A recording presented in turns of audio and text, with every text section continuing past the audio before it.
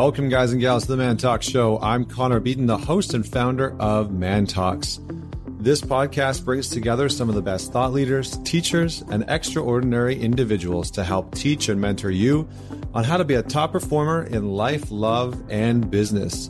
Joining me today is a friend and just a really incredible guest. This is such a great conversation. Joining me today is Dr. Russell Kennedy. Dr. Kennedy, or Russell, is a neuroscientist. He's a medical doctor. He's a corporate speaker and entertainer, and a certified yoga teacher. So his personal qualifications, he's listed as the Anxiety MD. And we're going to talk much more than just anxiety today. You can think about this podcast episode as being all about stress relief, which I feel like is such a huge conversation and topic today. So he's called the Anxiety MD because he's lived with anxiety for most of his life and has devoted his entire career to helping others get out of the hole that he's actually found himself in the past for a very long time. So he believes that there's no better teacher than the one that there has, than the person that has really been able to go through it, that has a medical training for it, that understands the neurology and the neuroscience behind it. So, Russell's anxiety started when he was quite young, and he grew up with a severely mentally ill father, which we're going to dive into, who would lapse. His father would lapse into psychotic depression and high states of anxiety, and it really was fragmenting for him to the point that he developed a fairly severe anxiety disorder, even as a doctor. So Russ actually shares a bit about his experience in the beginning. Growing up in this environment that so many of us have grown up in. So many people grow up with one or two parents that are highly volatile. They don't always have to, showcase these psychotic, depressive, or high anxiety states, but they might be very controlling or they might be abusive. So he grew up in this type of environment that was very volatile, very unpredictable, and very chaotic. And because of that, it produced this high state of anxiety with him and high stress. And so we talk a little bit about his personal journey, how that came about, how that translated into his career. And then we actually dive really right into the neuroscience behind stress. And we talk about stress in the brain, stress in the body, the impact of stress in our everyday life, how it impacts our ability to make choices, how it impacts the direction of our life, how it impacts our relationships.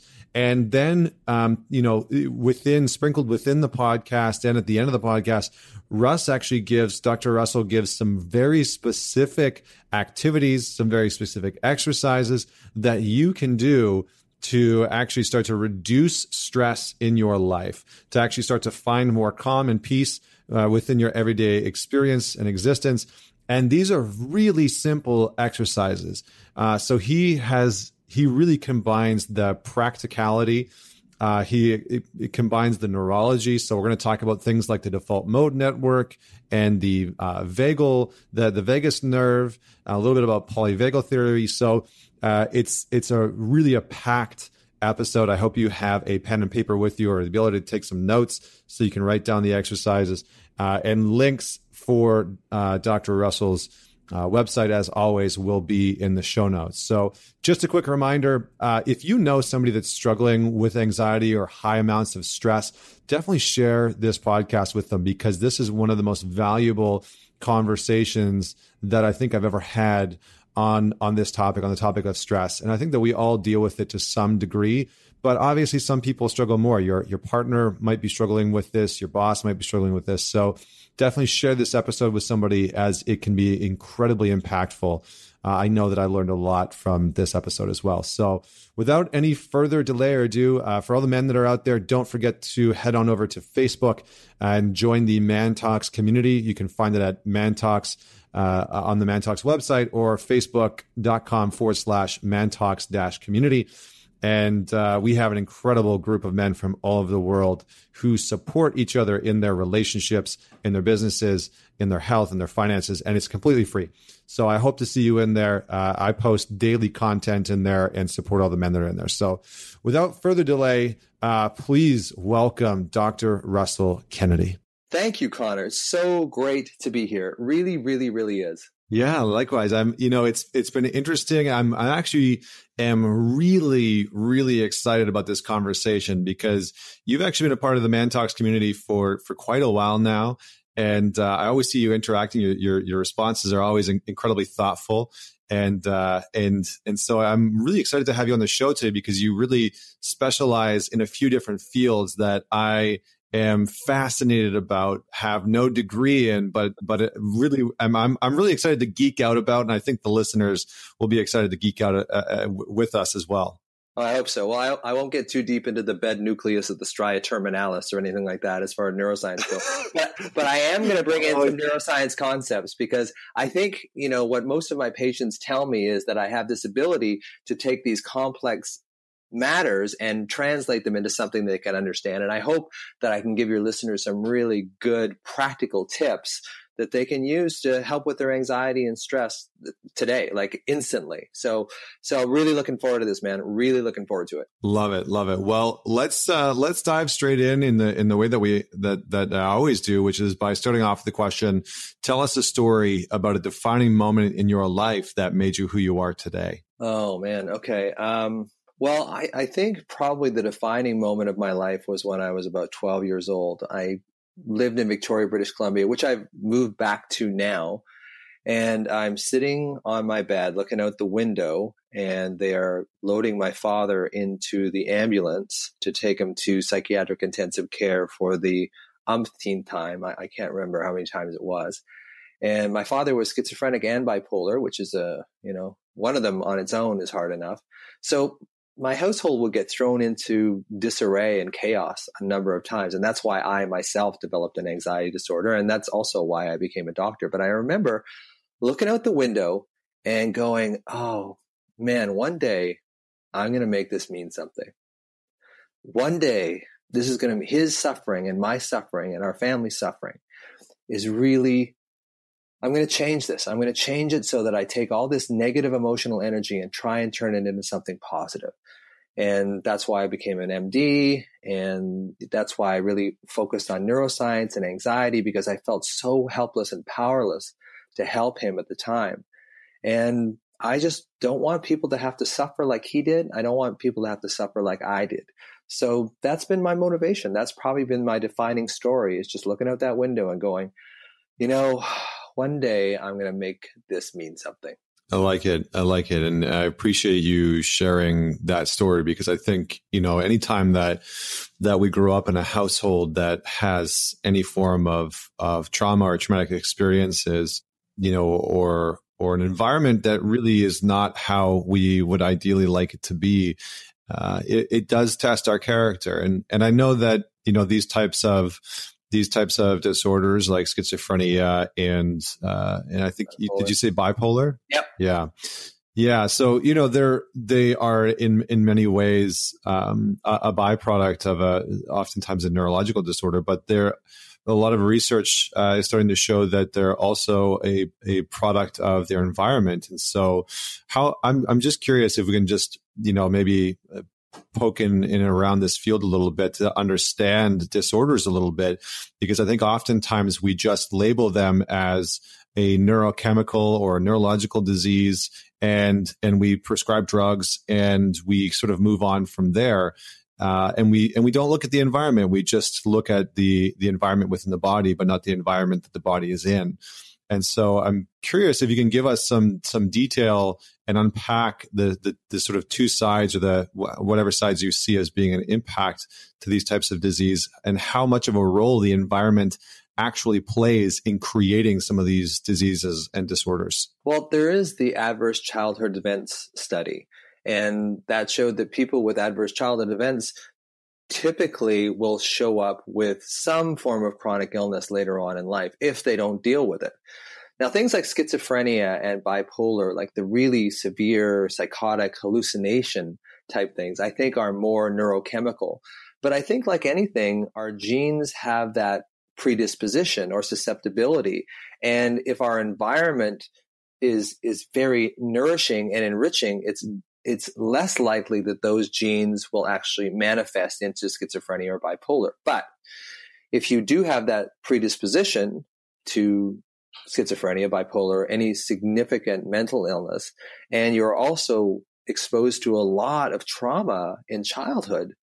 There's argument to say that there is methylation of the genes. The genes don't code properly. They start going into a protective mode rather than a mode that would foster your development, and makes you more likely to develop these significant psychological disorders later on. I know that my father, amazingly, was born in 1934, and he apparently, now this is the story, and I tend to believe it because I've had it from many different sources, that he weighed 1.5 pounds at birth. A pound in 1934, where we had no neonatal ICU, we had none of this fancy stuff. His mother brought him home in a shoebox and said she could get her wedding ring up to his shoulder. Now so I think he started off not having, well, maybe looking at it a different way, maybe he had really powerful genes because he actually survived. And I think what we do these days is we label people with these illnesses, especially in medicine. Medicine is a very labeling, very linear thinking field. And when we label people with these disorders, we put a stigma on them, because all stigma is based in fear, because we're just so afraid. And one of the reasons I developed an anxiety disorder myself was because I looked at my father and said, holy geez, I hope this doesn't happen to me. So getting back to your original question, I think that these disorders, we have a predisposition for them. And if you're grown up in a very nurturing environment, you're less likely to manifest those genes. But if you grow up in an environment where there are significant adverse childhood events, those genes are much more likely to manifest. Now, that's not to say that we can't do anything about them as you get older, but it just shows you the role of parenting and the role of bonding and the role of attachment. I'm a big fan of Dr. Gordon Neufeld, who's a developmental psychologist, and just the role of secure attachment in protecting from later illness is massive. But that's not to say that we can't learn attachment as we get older that will reinstitute that level of protection that we could have gotten when we were younger. It may not be as perfect as growing up in a healthy, happy, normal, whatever healthy, happy, normal family is. I don't think it exists. But in that environment, if we can provide that sense of secure attachment for ourselves, we can heal a lot of our emotional pain and certainly a lot of physical pain. I've seen a lot of people with arthritic conditions or chronic pain learn how to attach, and their pain disappears. So that's a long meandering answer there, Connor, but that's about, that's sometimes how my brain works. I just start going off in different directions. So I hope that. No, that's great. No, that's so good. And I think I even look at my own life and, how emotional pain and avoidance and high levels of stress and anxiety back in the day when I was a classical singer, and I would have this sometimes it was really challenging anxieties that would come up and stress, and I'd have nightmares about, forgetting lines and parts, and, those moments being on stage when I was dreaming, I would dream about being on stage and have these moments, and how that would manifest because I didn't know how to deal with it properly. How it would manifest was oftentimes physically, and I would get sick quite often. Even though I took care of myself and my body in a very similar degree that I do now. And I seem to have chronic problems, like chronic shoulder problem, chronic neck problem, chronic, sinus problems. And it was funny how, when I changed out of that space, there was also a bunch of other stuff going on in my life in the background, not just the stress from singing, from my career. But when I changed my environment over the course of a year or two, those things all started to slowly fade away and disappear. And so I've always had this sort of different understanding of how important the environment is simply because of my own issues. And so, I'm curious for some people that might be out there listening is the environment, do you address the environment first? Do you address the sort of the body or neurological issues first? From a doctor's perspective, where do people start? Well, I'm a fairly atypical physician. I lived for a while in India at a temple there. I've studied the work of Byron Katie. I can get pretty woo-woo sometimes. Mark Wallin, who wrote the book It Didn't Start With You, all about family constellations, all about inherited family trauma, is a friend of mine. So I'm a little more woo than most doctors, but I also have this hardcore neuroscience thing that runs through me. So I like to think that I can kind of blend both of them together. So where do you start?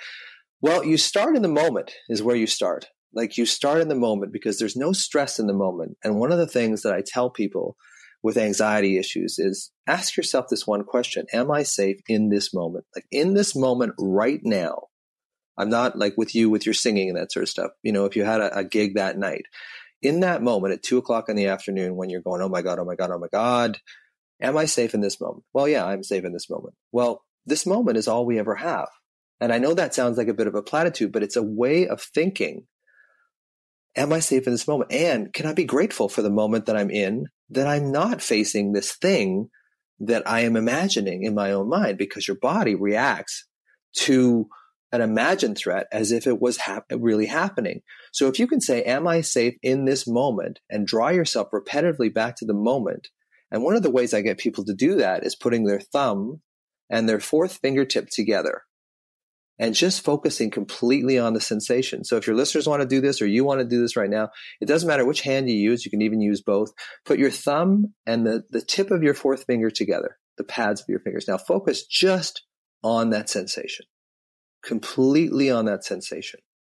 Now, when you're anxious, your awareness will go to where your sensation is.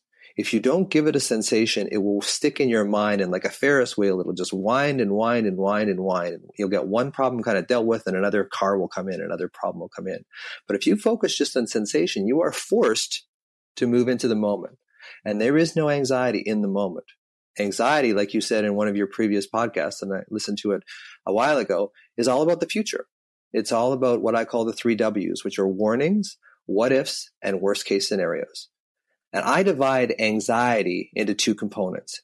There's the anxious thoughts of the mind, which are not painful unless you believe them and unless you transport yourself to the future. And there's the alarm in the body. Now, the alarm in the body is what you talked about in one of your old podcasts about the lingering anxiety. I think you talked about the lingering anxiety. That's the alarm that sits in your system. And the alarm is what we have to address. So getting back to your original question, like 2 or 3 minutes ago, is what do I do first? First, you ground yourself in the body. You ground yourself in that finger thumb sensation. You draw your intention and you tell yourself in no uncertain terms, unconsciously and consciously, I am moving from this repetitive, never-ending thought stream to a place of sensation. Because that takes some of that CPU, some of that brain power away from those thoughts, which are only hurting you. I remember years ago, I had a patient come in to see me, and he'd lost his wife to breast cancer. I think he was like early 50s. And he said to me, Dr. Kennedy, I'm so anxious. I'm just so anxious. I got to dig myself out of this hole. And I said, well, you can't dig yourself out of a hole. When you're in a hole, the first rule is stop digging. And when you're in alarm, when you're anxious, the first rule is to stop thinking, because you can't think. What happens is that we sink back into the survival part of our brain, the part that's closest to the spinal cord, the part that feeds our body, and our body gets all upset and it gets all worked up, that fight or flight response. So when that fight or flight response gets activated, we start seeing fear. And that's all we see. We lose our prefrontal cortex. We lose that front part of our brain that has rational thought that allows us to kind of go, hey, this isn't as big a deal as we think. So what we're trying to do when we're anxious is we're trying to convince ourselves that this isn't a real problem, but we don't have the rational part of our brain to be able to really resonate that this really isn't a problem. So all we're seeing is fear because we're in our survival brain. And when all you see is fear, it's like if you're being chased by a lion, you're not going to look at a tree and go, hey, that'd be a great tree for a tree fort. I think I could put some 2x4s up there, maybe a carpet. You know, when you're in fear, all you see is fear. And the worst part about that is that you don't realize that you've lost your prefrontal cortex. You believe that your thought process, when you're in alarm, is an accurate view of reality. And that is the biggest place. So when you say coming back, where do you start? You start by grounding yourself in the moment, in sensation. And then once you get your prefrontal cortex back online, then you can start thinking. But I always say that when you're in alarm, thinking is poison. Thinking is just drinking seawater and trying to quench your thirst. Like, you are not going to get to the place you need to go when you lose half your brain. So ground yourself first. Breathing is great. The other thing I love about yoga, I certified as a yoga teacher back in 2007. And what I love about yoga, and probably even more with Qigong, is that it matches your breathing with your movement. And that automatically joins your mind and your body together, because I believe stress and anxiety fundamentally are a mind-body disconnect. When we are born, our mind and our body regulate each other. And when we go through traumatic experiences, like we were talking about the adverse childhood events, the mind and the body become dissociated. And what happens is the mind goes out of control with all these crazy thoughts, and the body goes out of control with all this fight or flight. And they never join up, because the mind is always going faster than the body. It's like trying to jump a railway train that's going 30 miles an hour. You're never going to run fast enough to catch it. So you have to slow everything down so your mind and body can join together. And that's why I think yoga works. And that's why I think Qigong works. And, you know, we get into this North American thing where yoga is now, it's a form of exercise. It's power yoga. It's vinyasa, you know, so everybody's sweating and there's hot yoga and all this stuff. Basically, yoga was invented 5,000 years ago, I believe, to simply join the mind and body together. And that's what yoga means. The actual word means to join. So I know I kind of rambled on there a little bit, but really what you do is you join your mind and your body together. And when you join your mind and your body, you're invincible at that point. But when your mind and body are separated from each other, you can't think. Mm-hmm. Yeah. And I mean, what's so powerful about that, and what you kind of touched on before, that really stood out for me, because I've seen this in clients who are in high stress, you know, really high stress mode, and the anxiety starts to build up, or, you know, they're really stressed out and they just can't stop thinking, is that they're trying to stop thinking by thinking, you know. It's like, I know I need to stop thinking, but how do I do that? And then that promptive question causes the mind again to go down that path of like, oh, okay, so how do I stop thinking? Well, I don't know how to stop thinking because I'm the one that's thinking. And so it's just like this loop that it gets caught in. And the recentering, the reconnecting back into the sort of somatic mind, into the body mind is something that's so powerful for people that have a high amount of stress. And the cool thing that you brought up there as well, just to kind of touch on, you know, this idea of yoga and reconnecting the mind and the body, and the art of yoga, the art of yoga, really, really being about reconnecting the body with the breath, is that's even what Tantra is about, you know, that being able to reconnect our body with the breath during sex, during intimacy.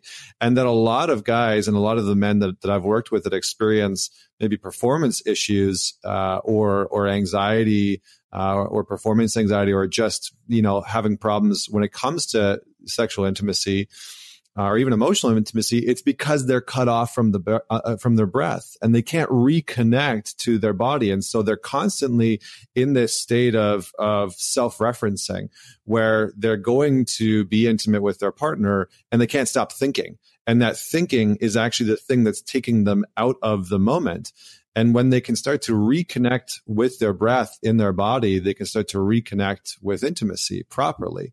And so it's really interesting to see how a lot of these, I don't want to say solutions, but a lot of these things are universal, coming back to the breath, reconnecting with the body, and allowing ourselves to reconnect with this sort of deeper sense of wisdom.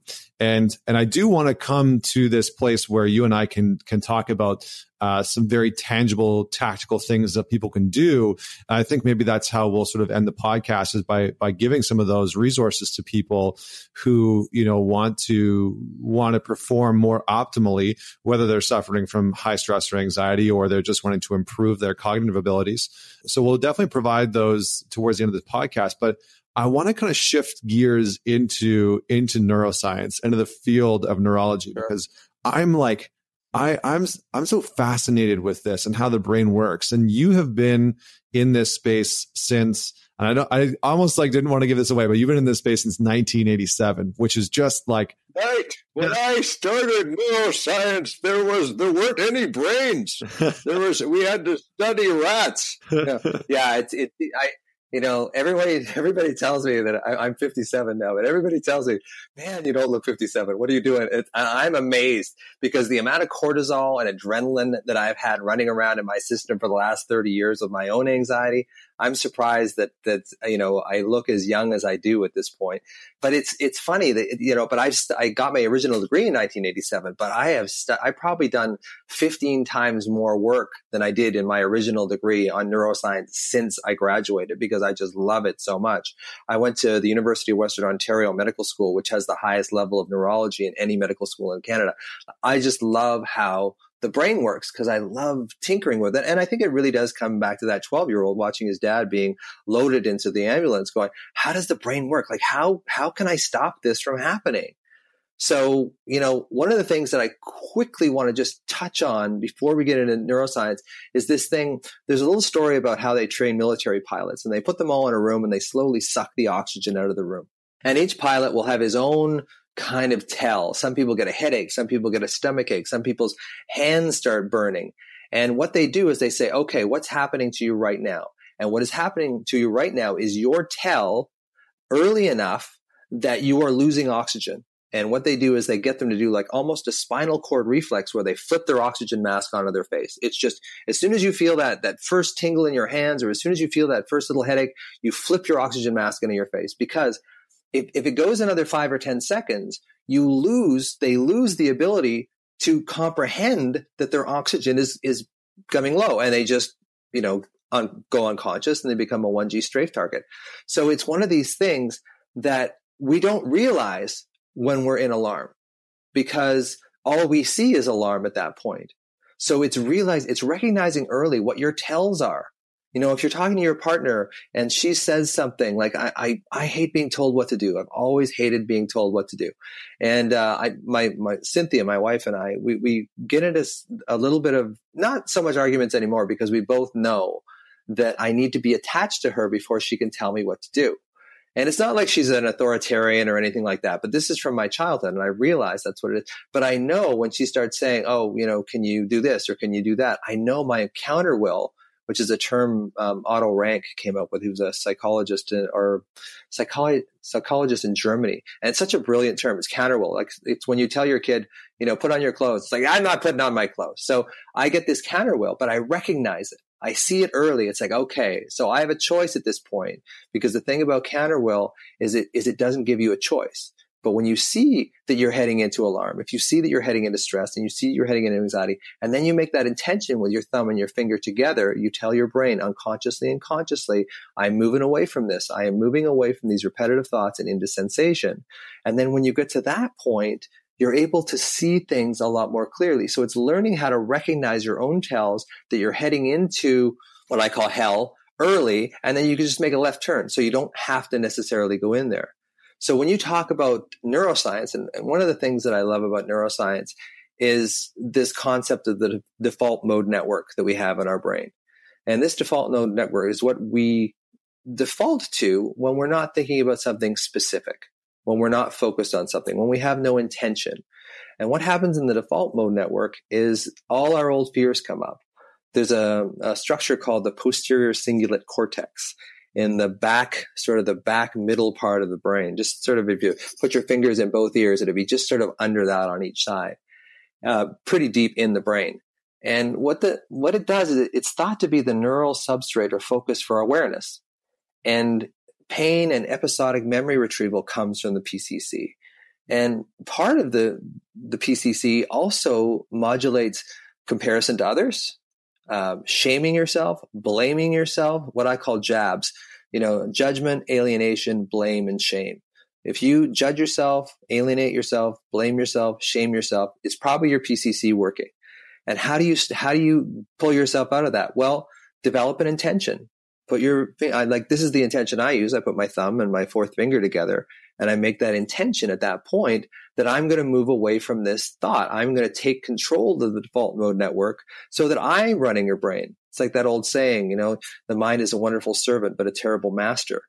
So I'm in control now. The default mode network isn't running me. I'm running my mind. My mind isn't running me.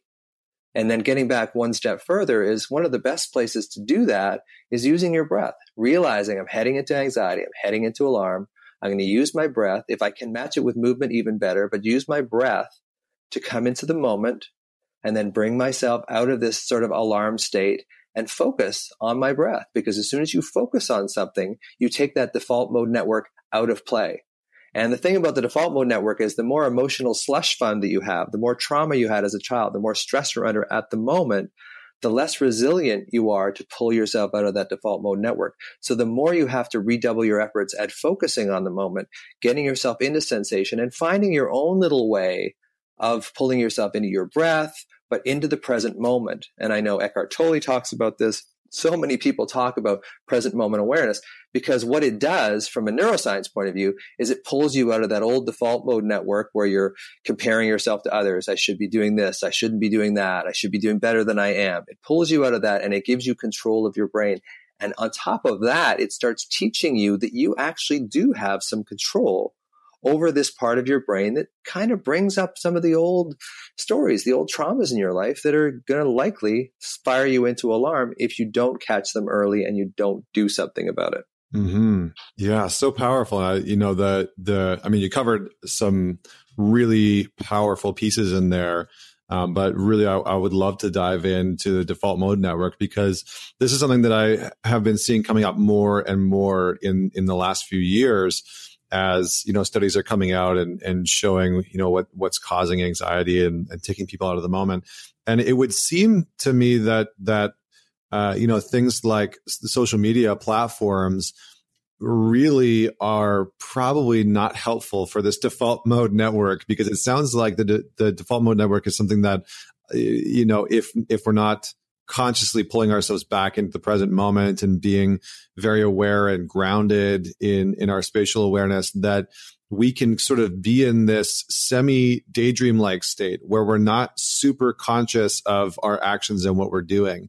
And I think absolutely, yeah. And I think that social media, like when I think about, people that are just sitting there scrolling through, they don't really look super conscious or really focused or engaged. And even when I think about myself, I'll catch myself even now, sometimes just scrolling through and I'm not actually looking at anything.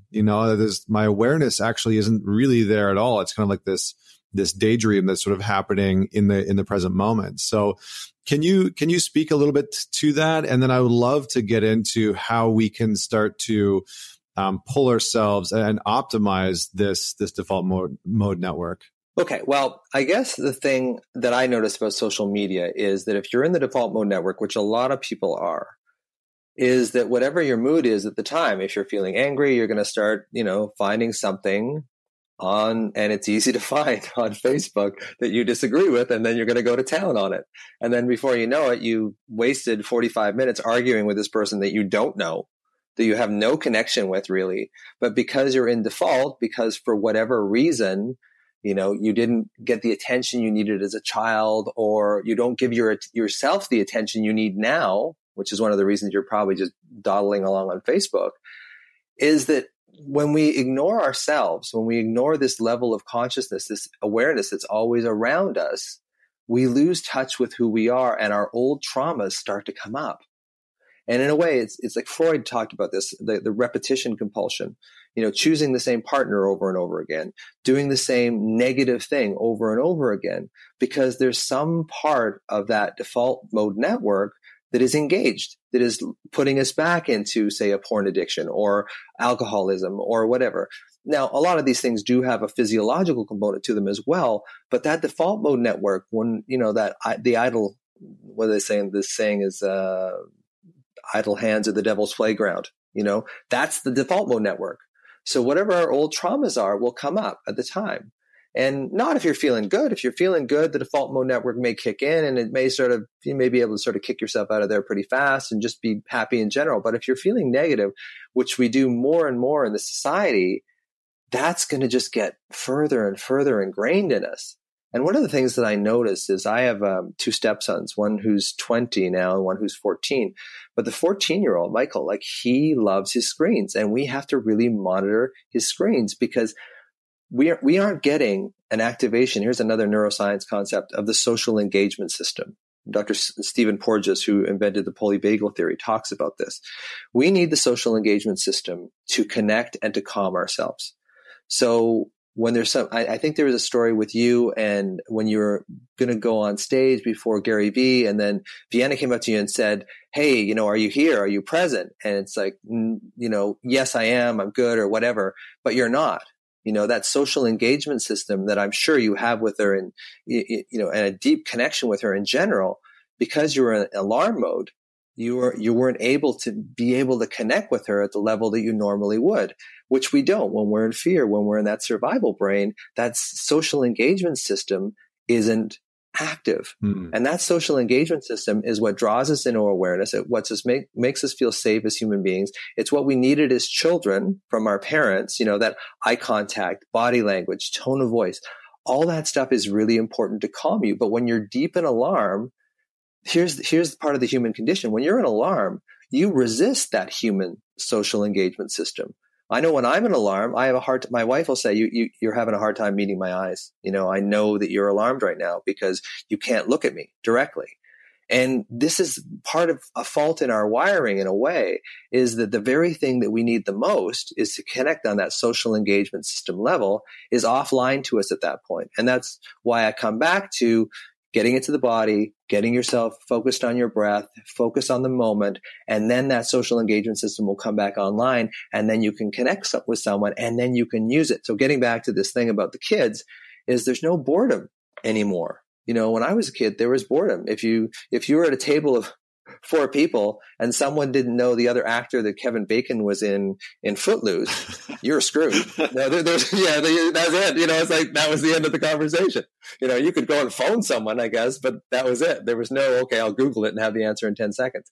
So the kids now don't have any real need to go into a creative mode because there's no boredom anymore.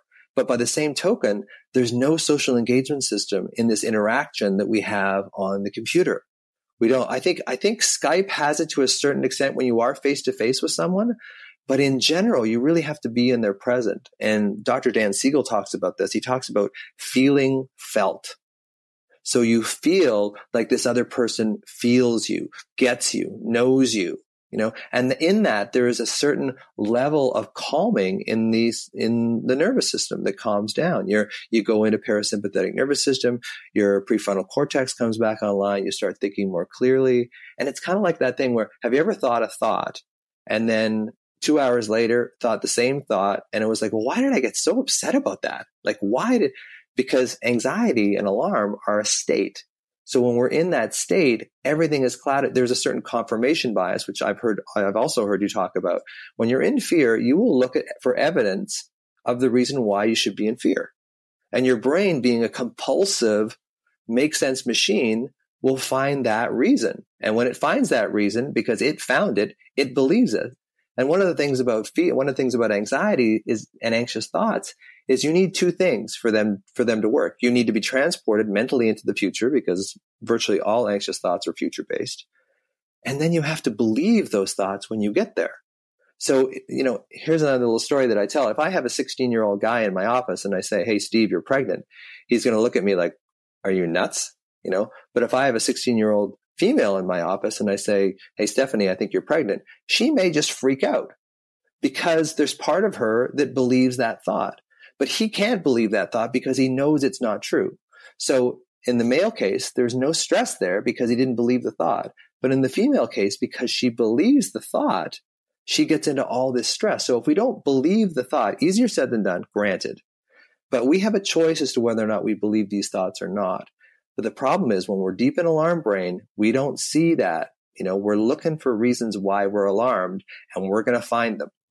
Now, that was, again, a rambling kind of answer, but the social engagement system is what I'm talking about. I think that's why we have so much of a problem with anxiety in children these days. I have so many of my friends who have teenagers that call me and say, what am I going to do about my daughter? She won't go to school. She's all this thing. And it's like, you really have to re-engage that social engagement system and move them away from their screens, because it's almost like drinking seawater again. They feel lonely, they feel disconnected. So they go to social media to get connection, but it's this pseudo connection. And the definition of addiction is getting a little hit of something, but no long lasting satisfaction. So they keep going to social media to get this little hit, little hit, little hit, little hit, little hit.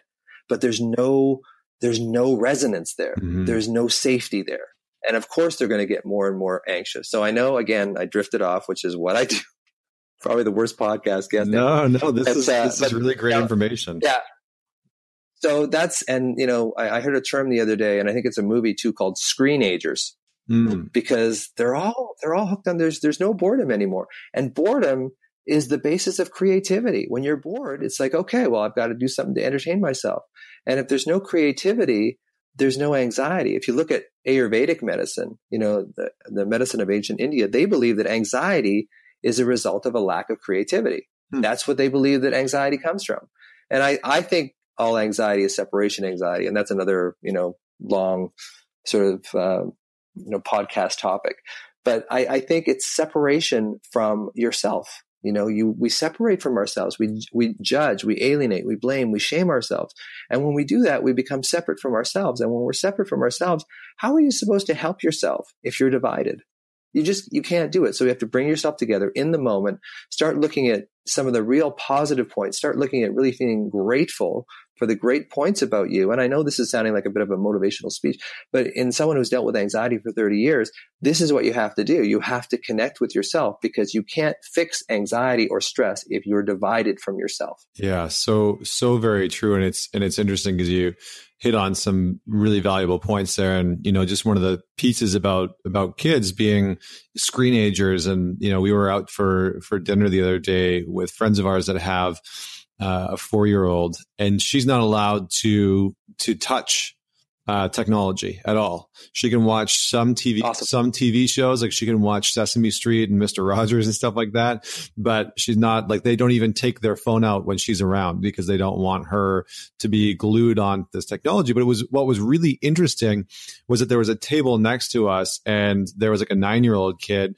and at dinner, this kid has got the iPad Pro in front of him, this big 12.5-inch display with headphones on, playing video games the entire time.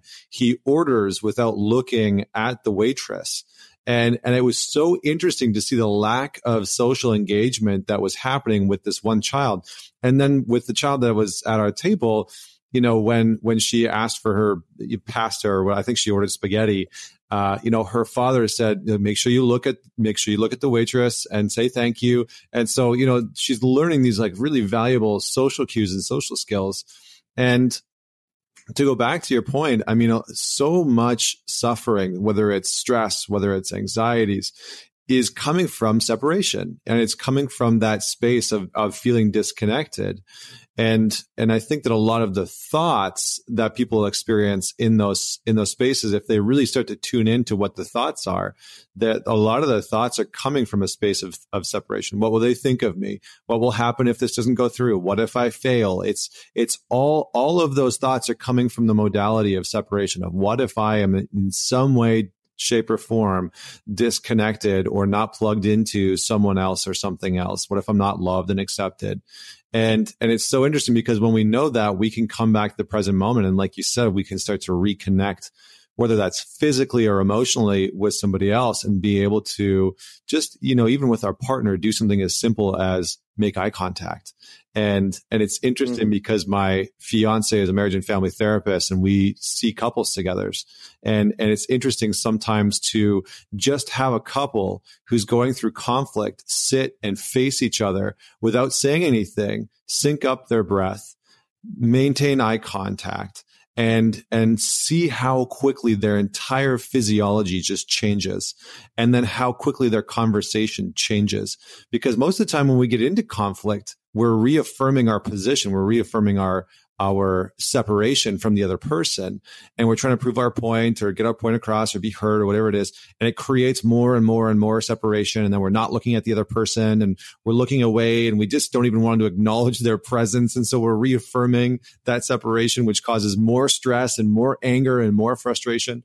And so it's really interesting to see some of the core causalities of some of these things that we're talking about. And so So that was my ramble, but I want to take us back to the default mode network. Are you saying that you're separating from yourself when you go into the default mode network, or what's actually happening internally when we go into the default mode network? That's a really interesting observation, Connor. Are we separating from ourselves when we go into the default mode? I don't think we do it consciously. I think it's something, depending on how stressed you are, that you fall into unconsciously.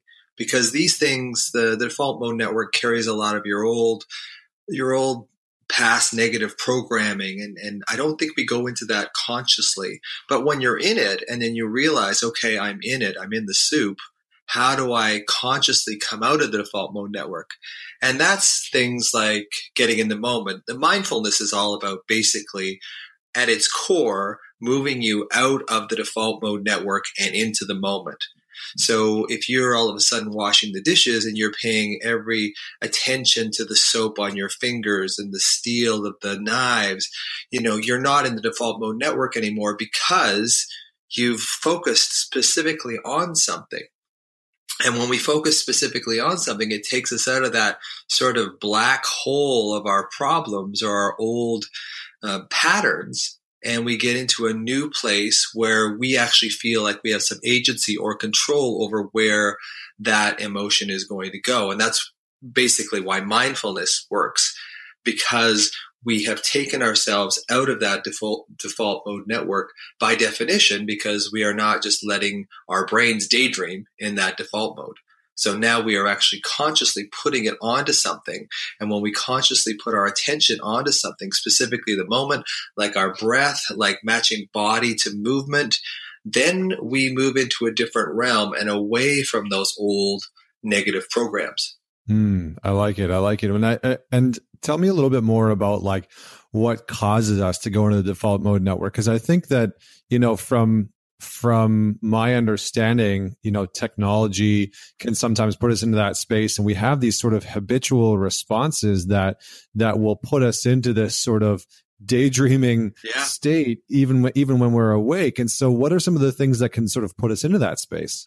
Well, when we're in alarm, when our body is in alarm, there is this fear bias that our brains have to protect us. I mean, they've been around for thousands and thousands and thousands of years to protect us. So when we get into this alarm, we start thinking, okay, well, what do we have to be alarmed about? And then we go into our past and dig out all this crap that we've developed over the course of years that are kind of our fears, our biggest fears. And when we get into that, it kind of redoubles its effort to keep you in that default network. So it's very sticky. When you're feeling good and when you're, going around town and you're riding your bike and it's a sunny day or whatever, there's not a whole lot of default network processing that's going on, or at least the negative aspects of it. But when you're feeling negative, your brain is just a make sense. It's a compulsive make sense, meaning making machine. So if you're feeling alarm in your body, that default network will say, hey, what do we have to feel alarmed about? And it'll go back into your past, or it'll go back into something that you're worried about, and then it'll bring that up, and then you'll get caught inside that default network loop. And then when you're caught in that loop, it's very hard to get out of it. And a lot of it is just recognizing that you're in it. And once you recognize that you're in it, then you can bring yourself back out of it by using, coming into the moment, mindfulness techniques. And that's why mindfulness works, really. I believe, people have different theories, but I believe mindfulness works because it pulls you out of that, that bad end of town that we call the default mode network, and it puts you into a place where you decide where you want to go. So once you're focused, once your brain is focused, then it pulls you out of that old mental loop that has been driven by this alarm that's in your system. So the more alarm is in your system, or the more you're worried about something, the more likely you're going to go back into that default network. Yeah, that makes so much sense. And it makes sense that I would imagine that we have these like trigger points that put us into that, default mode network, like stress or overwhelm, or not sleeping. Not sleeping is probably another big one, right? And then our thoughts, I would imagine there's probably certain trigger thoughts that each of us have that would put us into that space, right? So we'll have a thought around like, oh, I didn't get a good sleep last night. If somebody's out there that has problems sleeping, and then that can probably, does that activate the default mode network that then takes us sort of off on this sort of, internal ranting of like all the potential things that could happen? Because it seems to me that we have these thoughts that are sort of trigger points that activate the default mode network and take us into this unconscious space of then worrying and projecting into the future. Yeah, I think we make these little superhighways in our brains that are, our worst fears a lot of the time. And it's an easy groove. That groove has been cut so deeply. Not saying the default mode network carries all our old unconscious negative programming, but it certainly can act as the entryway into that. And it's certainly when the brain is searching around looking for something negative, it'll find it in default mode network. So it'll drive you into it. And unless you're aware of it, it's like, okay, this is where I'm going again. How can I get myself out of it? But the trouble is when you're in alarm, you don't really have a whole lot of awareness. By definition, you've gone into survival brain. So you've lost about 3/4 of your processing capacity because now you're just trying to survive. And when you're just trying to survive, you can't think properly. So I usually tell people when they're in alarm, stop thinking. If you can stop thinking, because what happens with the default mode network and alarm together, when they're mixed together, is they become this resonating circuit.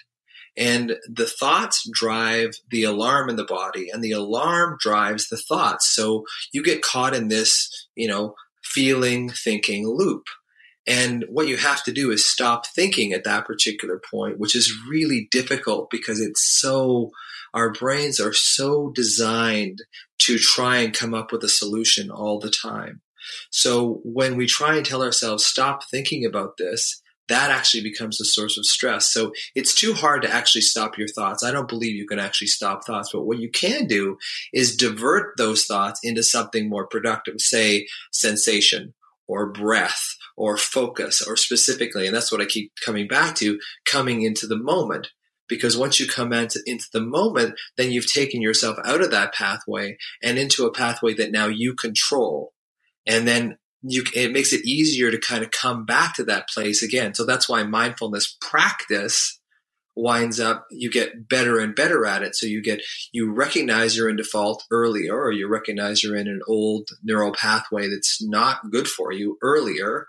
And then you can see, okay, how do I get out of this? It's like, well, I'll focus on my breath, or I'll focus on a little bit of yoga or a little bit of Qigong or whatever you're doing at that particular point in time.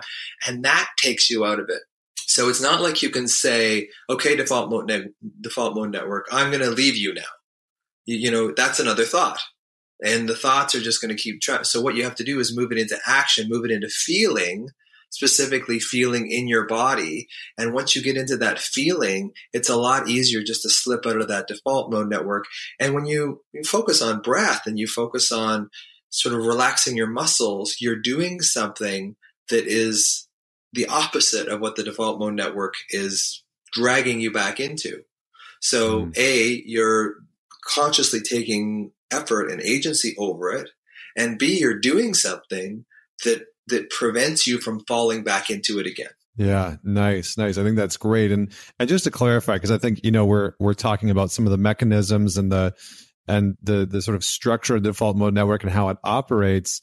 I think it can maybe from a peripheral, from an outsider perspective, seem like a bad thing because it takes us away from the present moment. So does the default mode network play an important role in terms of like, what are the upsides of the default mode network, and can we actually leverage it for our own benefit in some way? Well, I think what happens is we hold a lot of old unconscious negative programming in there.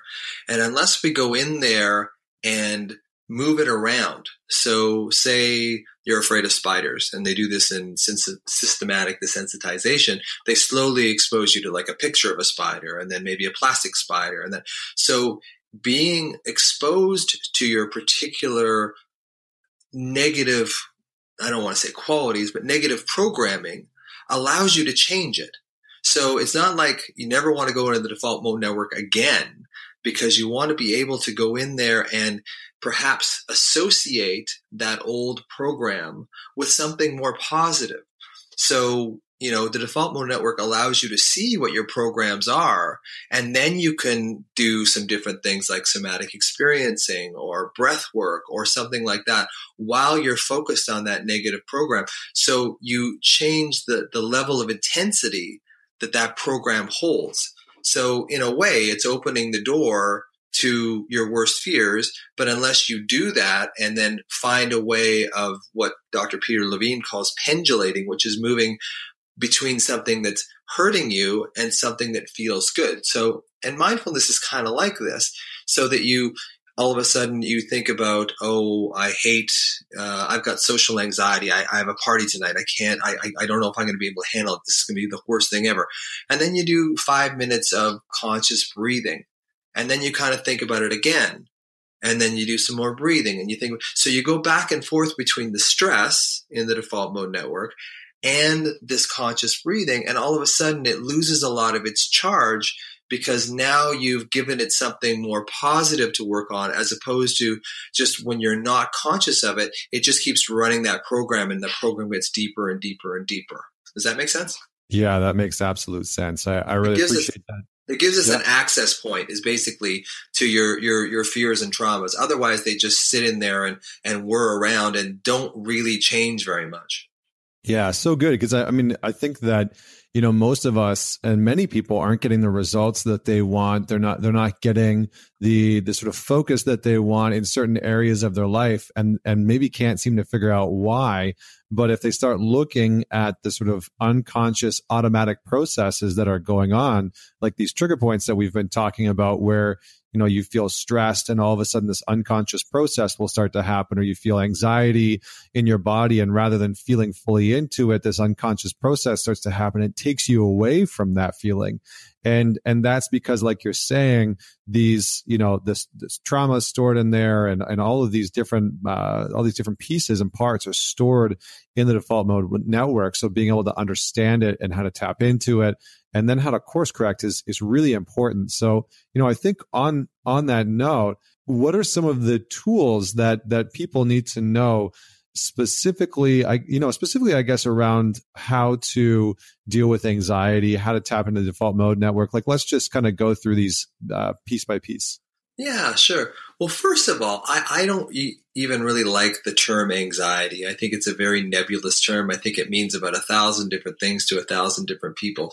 So usually when I see patients or people that are struggling with anxiety, I get them to call it alarm, because that's what it really is. It's a sense of alarm that's held in the body. And then the anxiety, I call the anxiety the anxious thoughts. So it's really the alarm that's in the body that fuels those anxious thoughts. So the number one tip I can give anybody is to start really feeling where your alarm is. Like if you're really upset about, making your rent this month, or whether or not you're going to lose your job, try and find that in your body, because usually it's somewhere between kind of your chin and your pubic bone. It's usually almost always midline, and find it. It feels like pressure or pain or heat or something. There is a sense of alarm that's held in our bodies that most people can access. And then usually I get people, just put your hand on that part that feels upset or it feels tight. And just because your awareness will go where your sensation goes. So if you draw sensation to that alarm, and just touching it gives you that sense of connection, because I do believe that alarm, all it's calling out for is attention. All it's calling out for is some compassion. It's just calling out for some contact or connection. And the anxious thoughts are really just the byproduct of that alarm.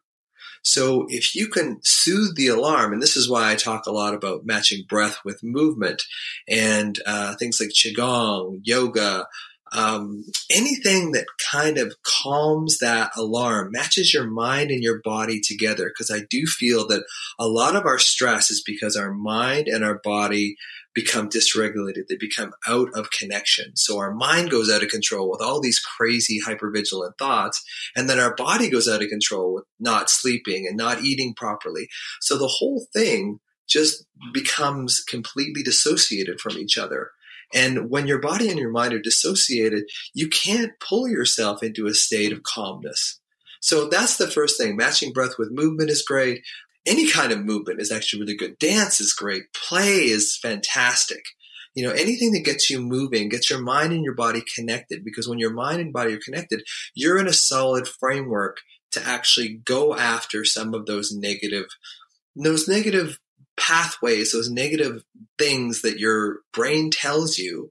And you're in a structured place. You're in a place where you feel grounded already. Then you can go after these things and kind of go back and forth between the positive and the negative and change them a little bit. But it's that alarm that I think we're really missing in North American society. We think that we can solve everything cognitively with talk therapy. And I'm certainly not against talk therapy. I think human beings need to speak the words. They need to get that out in front of them so that they can develop this coherent story, this coherent narrative that allows your brain to integrate that story so it doesn't create so much charge anymore. So part of it is just, realizing that it's not anxiety you have. It's not stress per se. It's a sense of alarm. There's something that's gone off in your system that is somehow triggering you to an earlier time in your life or a time where you felt out of control. And it's a matter of trying to put your hand on that area, because that area could actually be your younger self that was abandoned or abused or whatever, and paying some attention to that. Because say you have a child who comes up to you and they're in distress. Would you push that child away? No, what you would do is try and pull them up in your arms, cuddle them, whatever you need to do. Give that alarm some attention, like connect with that sense of alarm so it calms down. And that's the foundation of everything. That's the foundation of stress. If you can calm your own alarm, the anxious thoughts are just the byproduct of that. And then once your alarm system's calmed down, then you can get back into the social engagement system we were talking about earlier, where you're actually able to get feedback and loving connection between you and your partner. It was that story that you told about you and Vienna when you were about to talk at Gary Vee and you were all kind of completely fractured. You were out of your social engagement system. You weren't grounded. And had you been grounded at that point, then you and Vienna she probably could have regulated your nervous system a lot better. So the number one tip I see for people who are in anxiety is separate the alarm from the thinking. The thinking is compulsive. Your brain is going to want to make sense out of the alarm. And when you do that, you just make the alarm stronger. The alarm feeds off your thoughts. So if you can stop thinking, and what I said earlier, you can't actually stop thinking, but you can redivert that energy into breath process or something else, then if you don't give it thoughts anymore, that alarm has to just fade away and die down. But the problem is most people try and outthink their alarm. And all you're doing when you think is just creating more alarm, because you're only operating on that 1/4 of your brain that is in survival mode. And you can't think anyway in that mode.